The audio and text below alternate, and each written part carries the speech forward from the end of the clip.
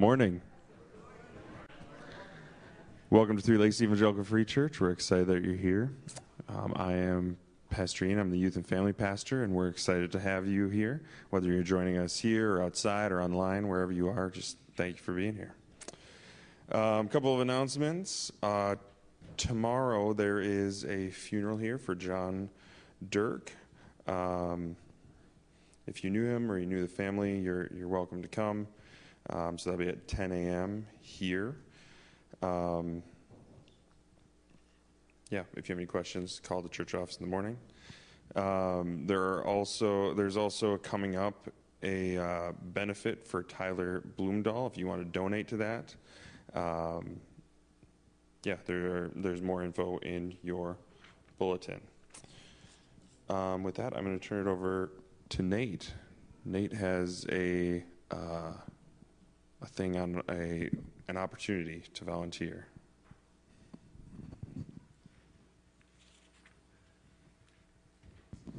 All right, so this is usually the time of year where I start talking about the Three Eagle Half Marathon, which as of this point is still happening. October, I probably should have looked up the date, 12th, 10th? All right, someone's looking it up for me. We'll confirm. But it's going to be run a little bit differently this year. For those of you who don't know, we usually do we do one of the aid stations. In fact, we do the last aid station, which is perhaps the most important because we're the one aid station that gets both the 5K runners and the half marathon runners. Because of all the health and safety stuff going on, we've had to change how we do things a little bit. We're actually doing wave starts, doing heats, and so things will look a little different. And also how we do our aid stations will look a little different. Rather than having a bunch of volunteers all holding cups that runners grab cups from, we'll actually just have them on the tables, and runners will just grab them as they go by and then drop them near the trash cans a little while afterwards. So we really just need probably 3 people. I have it planned out to have 3 shifts. So if we could have minimum of 3 people per shift to kind of fill in cups and picking up trash, and then because we're right next to the Rice Lake road crossing, we also need someone who is willing to be a monitor there, just to monitor traffic as runners come through. So if you are willing to do that, please talk to me after the service, and I'll get you signed up when we figure out which of the 3 shifts you want to do. Or if you want to do more than one shift, please let me know. Thank you. With that, we are going to go right into worship. So I'm going to ask you to stand with us as we start to sing.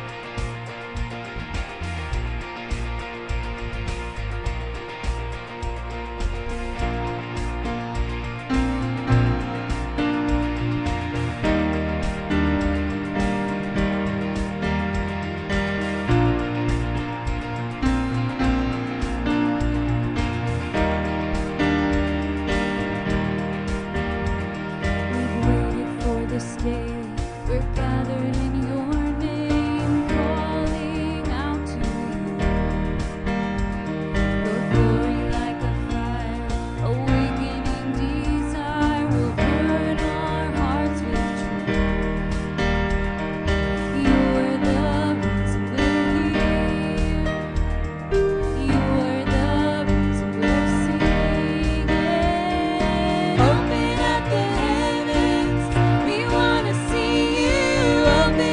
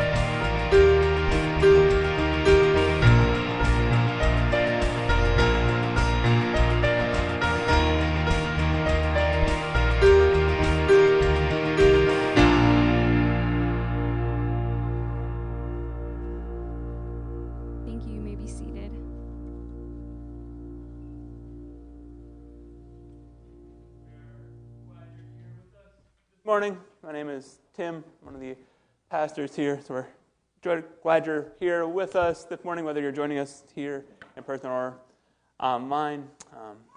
This is the time of our service when we normally collect our offering. We're not passing the plate during this season, and so there are a couple options for you on your way out. There's plates to your left, and the tables on the back that you can give online as well. So if you're visiting with us, please know that we're not expecting you to give. We're not asking you to give. We want this service to be a gift to you. But for those of you who are faithful attenders, those are your opportunities to give. With that in mind, let's pray together. Father, we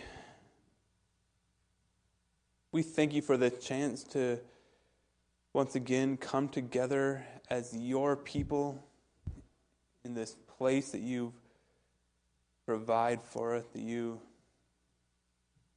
in your wisdom set apart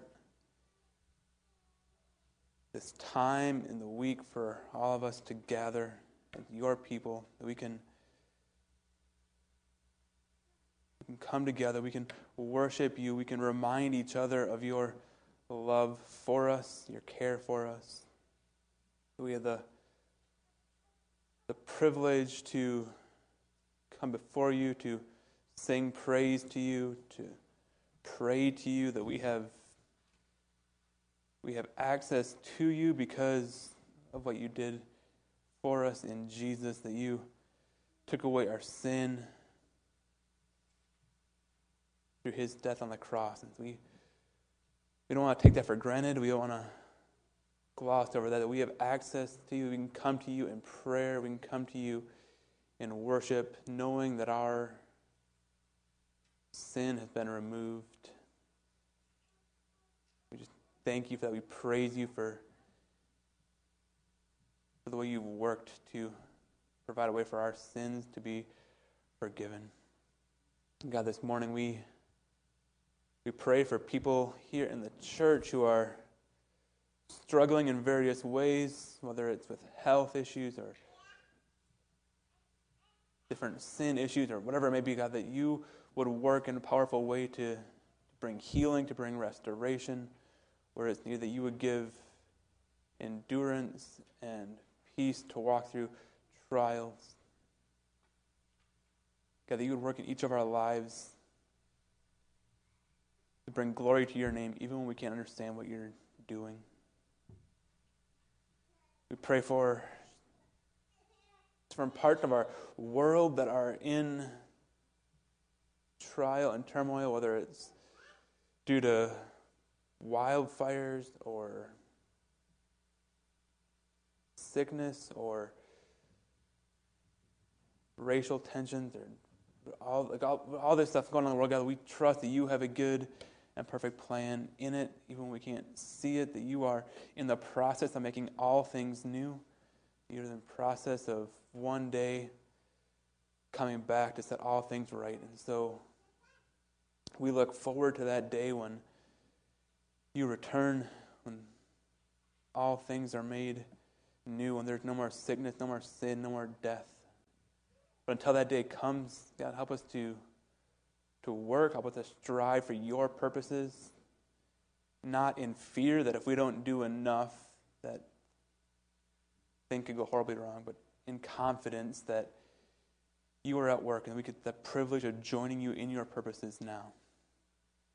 The work that you want to do through our lives and in this world.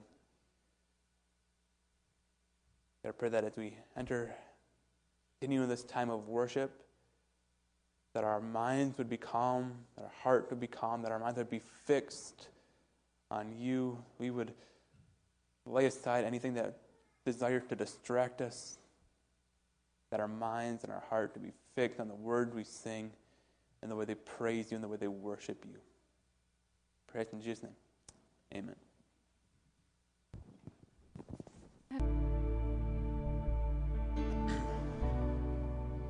God, we thank you that you are who you are. You are who you've revealed yourself to be, that the truths we read in your word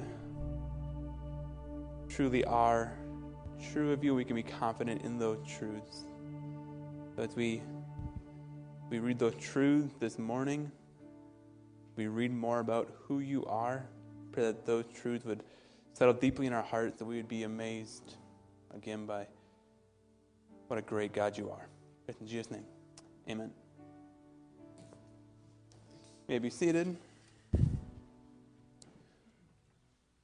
We're going to be in Habakkuk chapter 1 this morning, and just full disclosure, it's not the cheeriest passage in the Bible. Right? It's like if you were coming this morning to hear a sunshine and rainbow sermon, might not be in the right place, but life's not always sunshine and rainbows, right? And so we want to press into the more challenging passages as well as the happier passages in the Bible. And so the World War II was instrumental in transforming the role of airplanes in warfare. The United States entered World War II with 2,500 airplanes in their military, and they had 300,000 by the end of the war. That's a tremendous growth. Right? And with that tremendous growth came a tremendous amount of need for learning about how to design airplanes for battle effectively. And in his book, How Not to Be Wrong, the author Jordan Ellenberg described the dilemma that the United States military faced during World War II as they were learning how to effectively design airplanes. They had the problem that many of their airplanes were getting shot down. And so they wanted to add armor to the airplanes. Right? But adding armor to an airplane also adds weight to the airplane.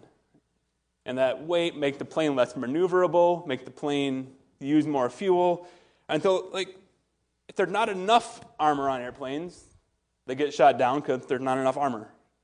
But if there's too much armor on the airplanes, then they get shot down because they can't maneuver fast enough to avoid getting shot down. But somewhere in the middle, there's an optimum balance. And so the challenge that military engineers are trying to figure out was, where is that optimum balance? And to figure that out, they did some research, and they made an interesting discovery. As planes returned from their missions, these researchers noticed that the planes were not being hit in the same parts uniformly. When they would look at these airplanes, they discovered that an airplane would have 1.1 bullet hole per square foot by the engine. But they'd have 1.7 holes per square foot in the fuselage. Right? So more than a half of bullet hole per square foot in the fuselage more than in the engine area. And so the officers saw an opportunity for efficiency. Right? Instead of spreading the armor out evenly across the whole airplane, why not concentrate the armor in the places that the plane was more likely to be hit, right? Namely the fuselage. They just needed to figure out exactly how much armor should go on those parts of the plane that got hit more often. And so to find that answer, they turned their research over to a group of mathematicians. But those mathematicians came back with a surprising answer. Right? They told the military officers, you shouldn't put more armor where you're seeing more bullet holes. Right? Instead, you should put more armor where you're seeing fewer bullet holes. Right? So they should put more armor on the engines where there are fewer bullet holes. Right? And that answer flabbergasted the military officers. Why would he put more armor where there are fewer bullet holes? Right? But for these smart, logical mathematicians, the reasoning is quite simple. Right? There's no reason to expect that a plane would get hit in one area more than another. Right? You would expect an equal distribution of bullet holes across the whole airplane. So the question then is, where are the missing bullet holes? Where are the holes that you would expect to find if the distribution was equal? And the answer to the mathematicians was obvious. Right? The missing holes are on the airplanes that didn't come back. Right? Which suggested that getting hit in the engine actually brought planes down far more frequently than getting hit in the fuselage. And therefore, they said you should put more armor on the engines. And those recommendations were adopted They were used on planes that flew in World War II and in Korea and in Vietnam, and it saved untold numbers of airplanes. But if not for those mathematicians, the military officers would have armored the wrong parts of the plane and would have had devastating results. But here's the point. Right knowledge with wrong application is unhelpful at best and devastatingly harmful at worst. The military had the right knowledge. They knew where the returned airplanes were more likely to be hit. But without the mathematicians, they would have had the wrong application that would have had devastating consequences. We see the same thing in the book of Habakkuk. As we'll see in a minute, Habakkuk knows and acknowledges right truths about God.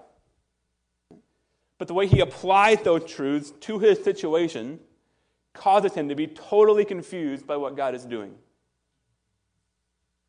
So just to refresh our memory, last week we saw Habakkuk complain to God because there are wicked people in Judah doing all kinds of sinful things.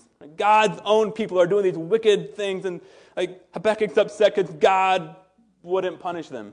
God wasn't doing anything about it. But then God responds to Habakkuk, and he says, "Oh, don't you worry.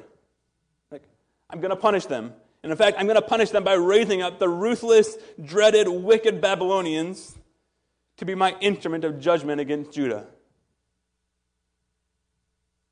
And now we pick up the passage here, and Habakkuk's going to respond and say, "Wait, you can't do that. You're righteous and you're just, and the Babylonians are even more wicked than Judah. Surely using the Babylonians to judge Judah goes against your character." And so that's my summary version of what Habakkuk said, but let's read its actual words. Habakkuk chapter 1, starting in verse 12, and we'll read through chapter 2, verse 1. This is what Habakkuk says. "Lord, are you not from everlasting? My God, my Holy One, you will never die. You, Lord, have appointed them to execute judgment. You, my rock, have ordained them to punish. Your eyes are too pure to look on evil. You cannot tolerate wrongdoing. Why then do you tolerate the treacherous? Why are you silent while the wicked swallow up those more righteous than themselves? You have made people like the fish in the sea, like the sea creatures that have no ruler. The wicked foe pulls all of them up with hooks. He catches them in his net. He gathers them up in his dragnet, and so he rejoices and is glad.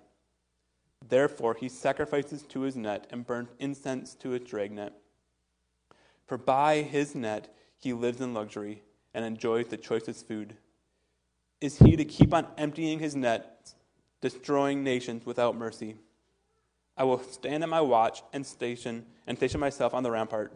I will look to see what he will say to me, and what answer I am to give to this complaint."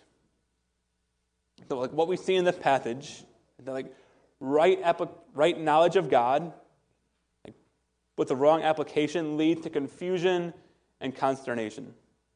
Or put it a little more succinctly, good theology plus bad ethics equals despair. In this passage, Habakkuk asks 3 questions, and each of these questions kind of corresponds to one part of that equation.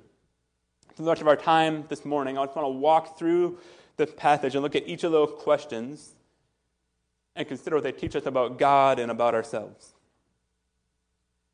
And the first question that Habakkuk asked highlights the fact that Habakkuk does indeed have good theology. Habakkuk knows and he understands who God is. We see this right off the bat in verse 12, when Habakkuk writes, "Lord, are you not from everlasting?" Now, at first, that sounds like a question, less a question of good theology and more of a statement of doubt. Right? But the next few lines make clear that's a rhetorical question. Right? Habakkuk is saying, God, you are from everlasting. In the rest of the verse, he says, "My God, my Holy One, we shall not die. You, Lord, have appointed them to execute judgment. You, my rock, have ordained them to punish. Your eyes are too pure to look on evil. you cannot tolerate wrongdoing. So just notice all the things Habakkuk is acknowledging about God here. Habakkuk acknowledges that God is indeed eternal. He acknowledges that God is indeed holy. He even acknowledges that God is the one who appointed the Babylonians to judge Judah. And he acknowledges that God is too pure to tolerate wrongdoing. Again, all those things are true. God is eternal. God is holy. God is too pure to tolerate wrongdoing. Psalm 5 says, "For you are not a God who is pleased with wickedness. With you, evil people are not welcome.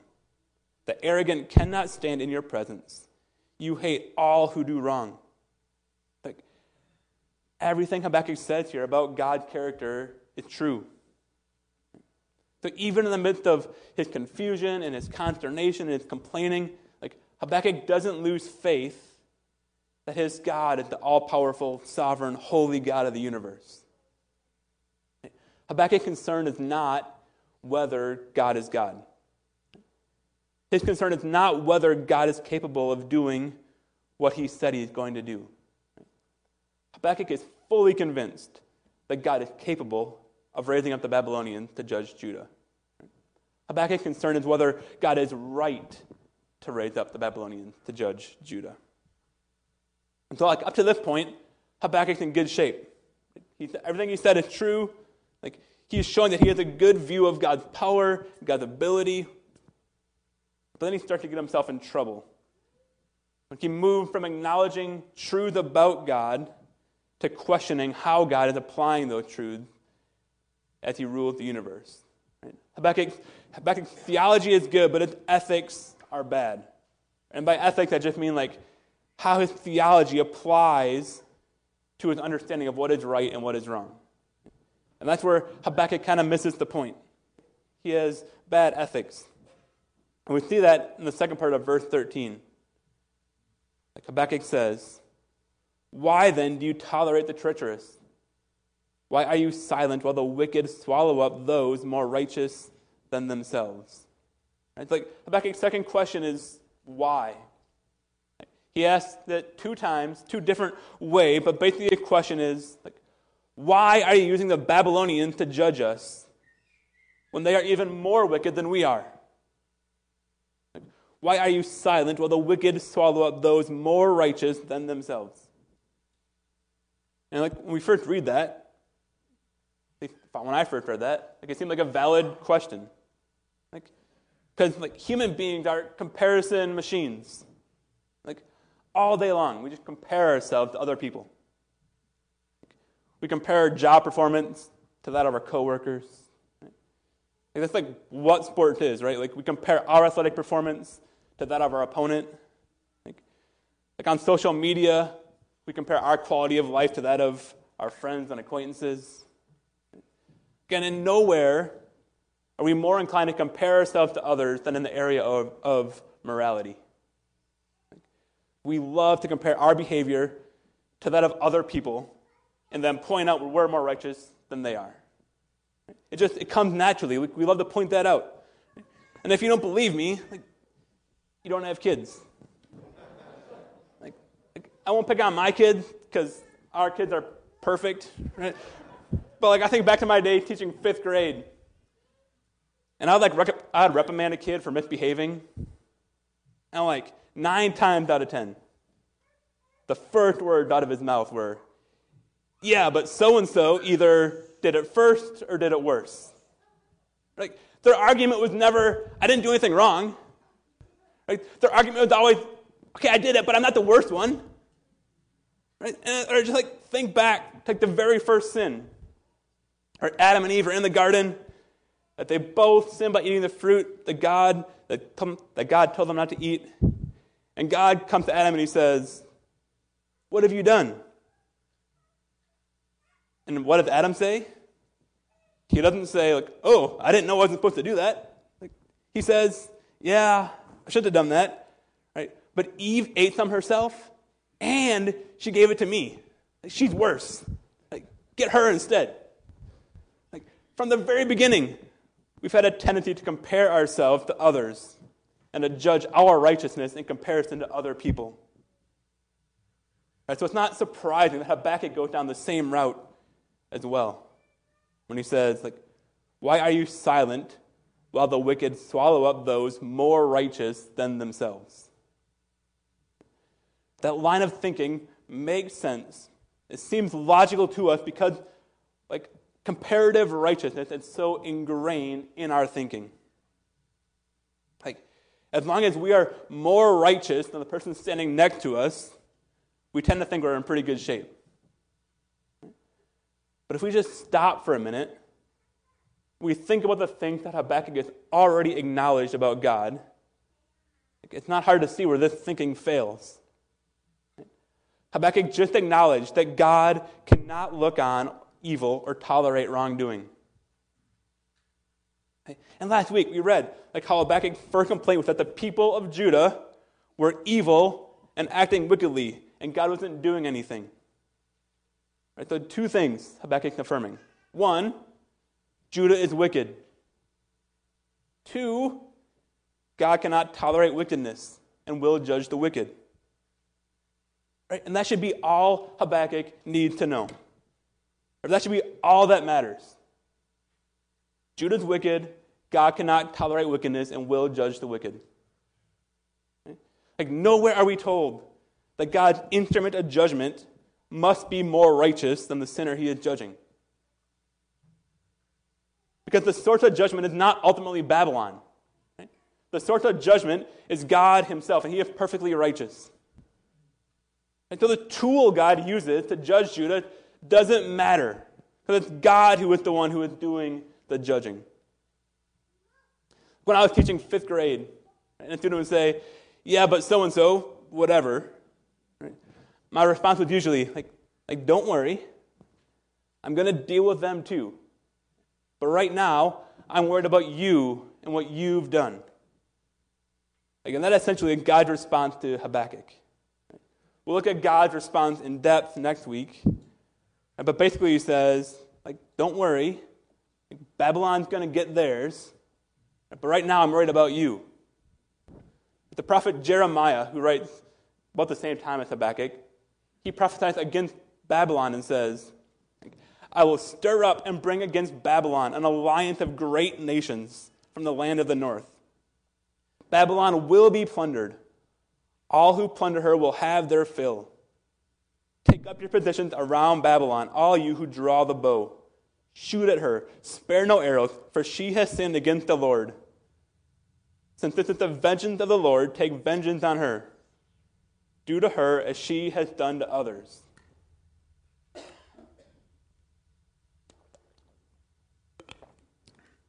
In the book of Daniel, part of that book tells the story of the Babylonians falling into the hands of the Persians. And that happened less than 50 years after Babylon conquered Judah. The Babylon was indeed wicked. And they were judged for their wickedness eventually. But their level of wickedness compared to Judah is inconsequential to whether God is right to use them as a tool to judge Judah. All that matters is that Judah deserved judgment, and God gave them judgment. And in so doing, God shows himself to be perfectly right, perfectly just. But so often, we make the same mistake that Habakkuk made. We love to look at the world through a lens of comparative righteousness. The movies we watch, the stories we read, they teach us to see a world as a battle between good guys and bad guys, between heroes and villains, the light side and the dark side. Take your pick. But the thing is, we always see ourselves as the good guys. In our movies and our stories, they teach us that the good guys always win. And so we see ourselves as the good guys. And because we're the good guys, we think we deserve to come out on top. And we have to keep fighting the bad guys until we win. But the Bible is clear. Romans 3 says, there is no one righteous, not even one. There is no one who understands. There is no one who seeks God. All have turned away. They have together become worthless. There is no one who does good, not even one. So I don't know about your Bible, but my Bible, unfortunately, doesn't have a little parentheses after there is no one righteous that says, except for you, Tim Byer. It doesn't say that. There's no one righteous. Isaiah 53:6. We all, like sheep, have gone astray. Each of us has turned to our own way. We're all sinners. And our sin means that just like Judah, we deserve judgment. And it doesn't matter if we're more righteous than some of the people around us. What matters is that we are less righteous than what God demands, and therefore we deserve punishment. I've said it before, and I will keep saying it until we all believe it deep in our soul. The Bible is not a story of good guys versus bad guys. And if it was, we'd be on the wrong side. It's a story of one good guy who comes not to fight against the bad guys, but to save the bad guys and to transform the bad guys into good guys. Romans 5:8, God demonstrates his own love for us in this. While we were still sinners, while we were still wicked, while we were still evil, while we were still the bad guys, Christ died for us. We're all sinful. We all deserve judgment for our sin. But God sent Jesus, while we were still his enemies, to die on a cross and to be judged for us.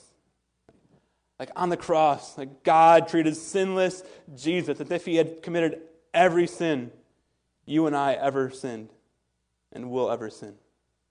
And if we trust Jesus, then God treats us as if we lived the perfect life that Jesus lived.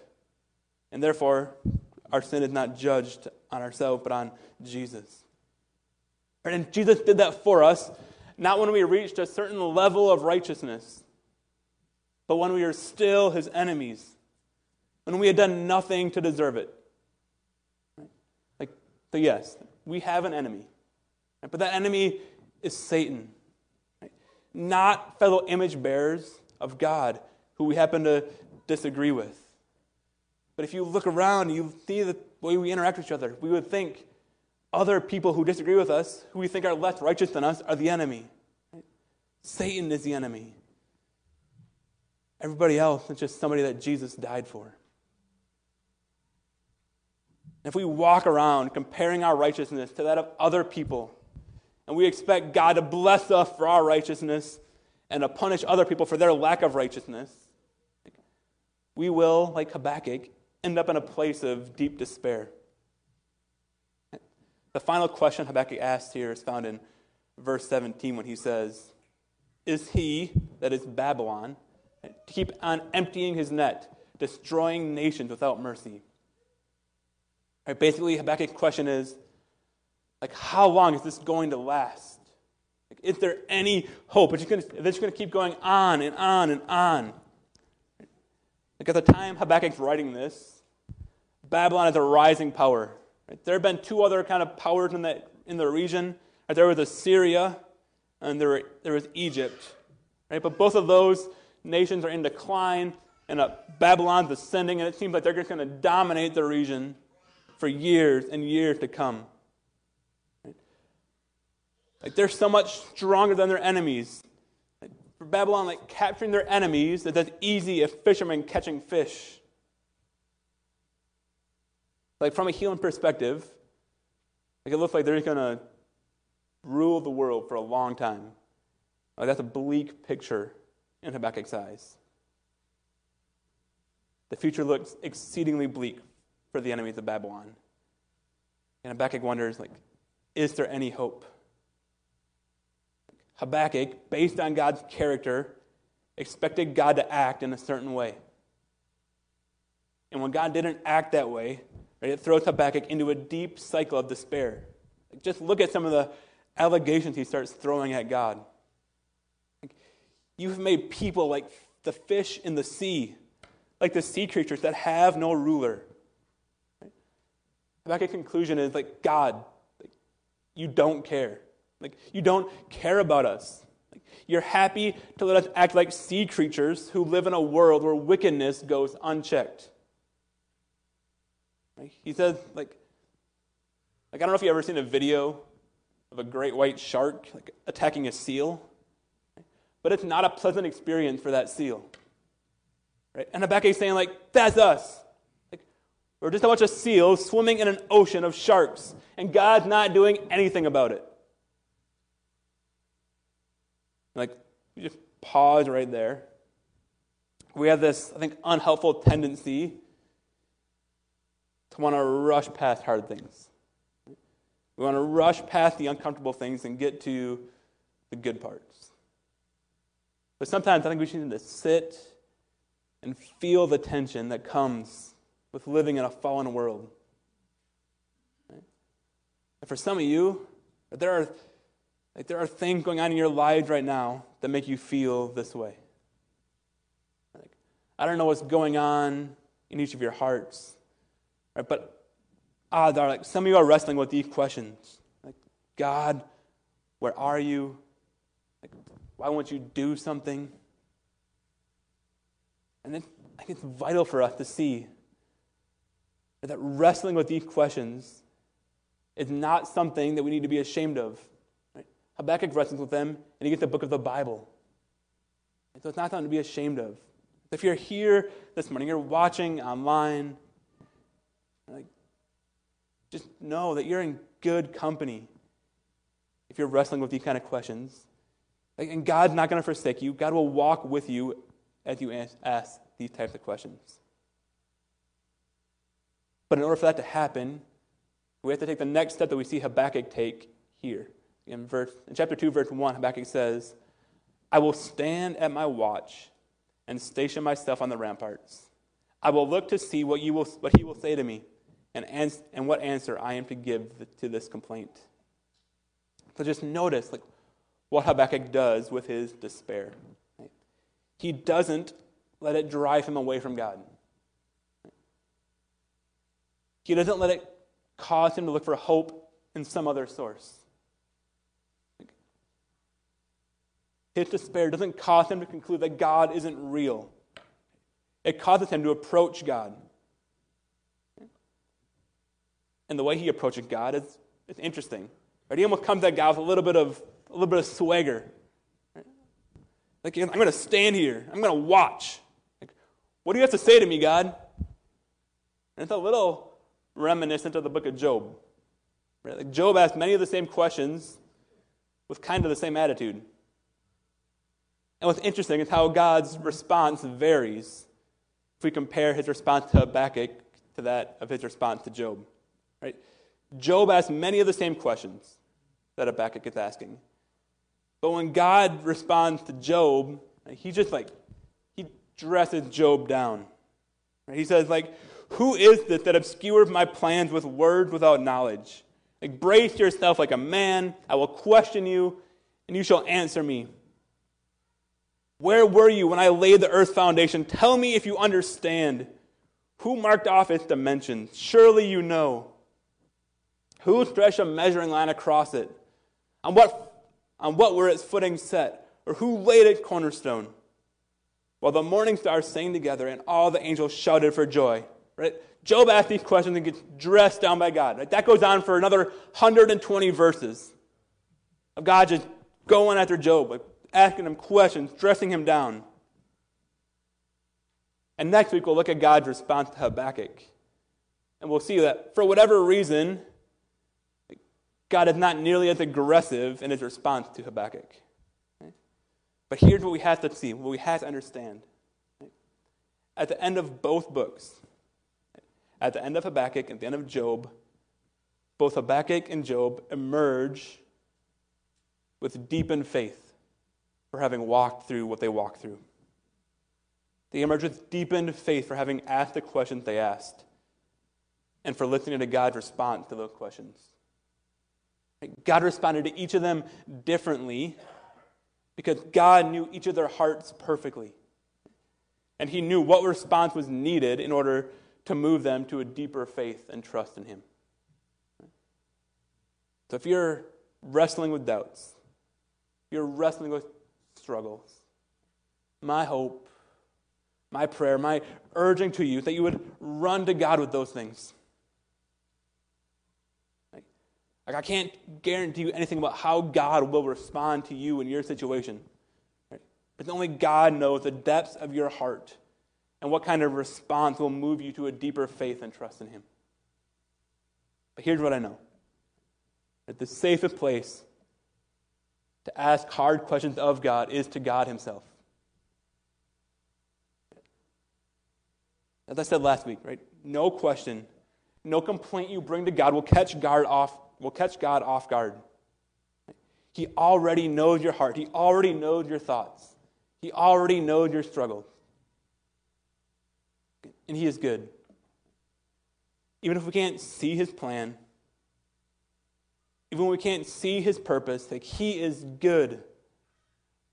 That the invitation here is to run to Him with your struggles and your fears and your complaints.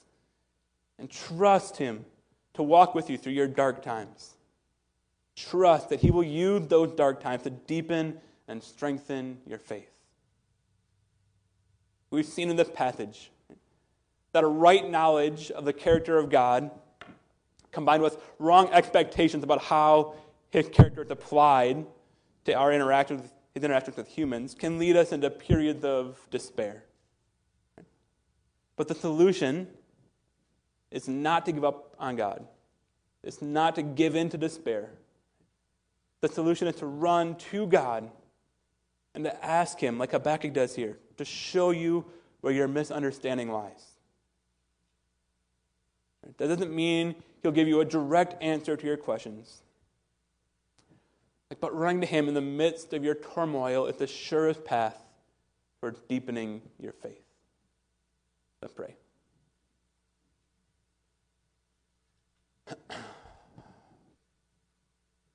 Father, we praise You that when we were Your enemies, when we were lost in our sin, that You did not leave us to deal with the judgment and the consequences for ourselves, but that You sent Jesus to die in our place, on our behalf. That by trusting in Him, we can look forward to eternal life with You. And likewise, God, we praise You that even now as we know You, we trust in You, that when we have periods of doubt, periods of despair, that You do not leave us to work our way out of that doubt and despair on our own. That You invite us to come to You, to bring our hard questions, to bring our struggles, to bring our trials, to bring our fears to You. That when we do that, out of Your love for us, You walk with us through those trials, that You have good purposes for us in mind in the midst of those struggles, even when we can't see them. We trust that You, Your all-knowing love for us, have a purpose, have a plan, that You will work those things for our good, that You will use them to transform us more and more into the image of Your Son, that You will use them to bring glory to Your name. But God, as we walk through periods of despair, of confusion, of trial, of suffering, help us to cling to faith in You, Your good purposes, even when we can't see them. We pray in Jesus' name. Amen. As we leave here, my hope, my prayer is that you would go with an assured confidence that God is walking with you, whatever the days and weeks ahead hold for you. Go in peace. You're dismissed.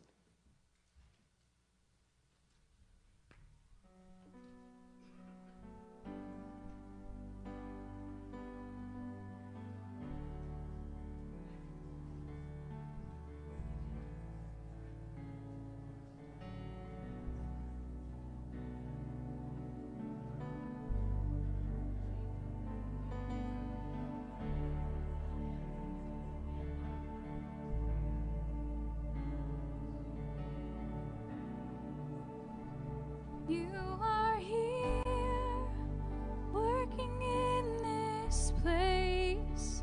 I worship you. I worship you.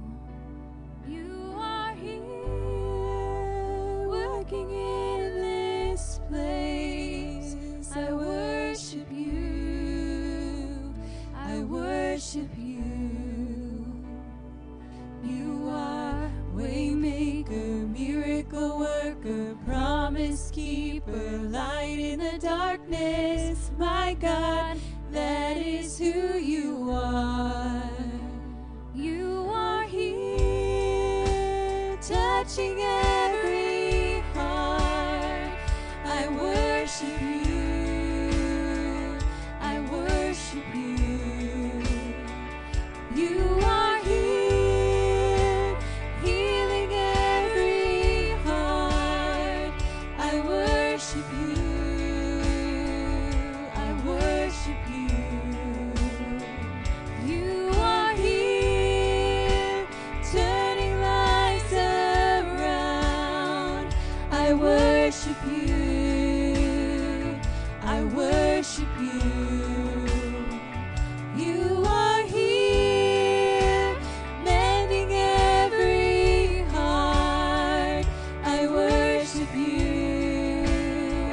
I worship you. Waymaker, miracle worker, promise keeper, light in the darkness. My God, that is who you are. You are waymaker, miracle worker, promise keeper, light in the darkness. My God, that is who you are. Is who you are. That is who you are. That is who you are. That is who you are. That is who you are. That is who you are. That is who you are. That is who you are.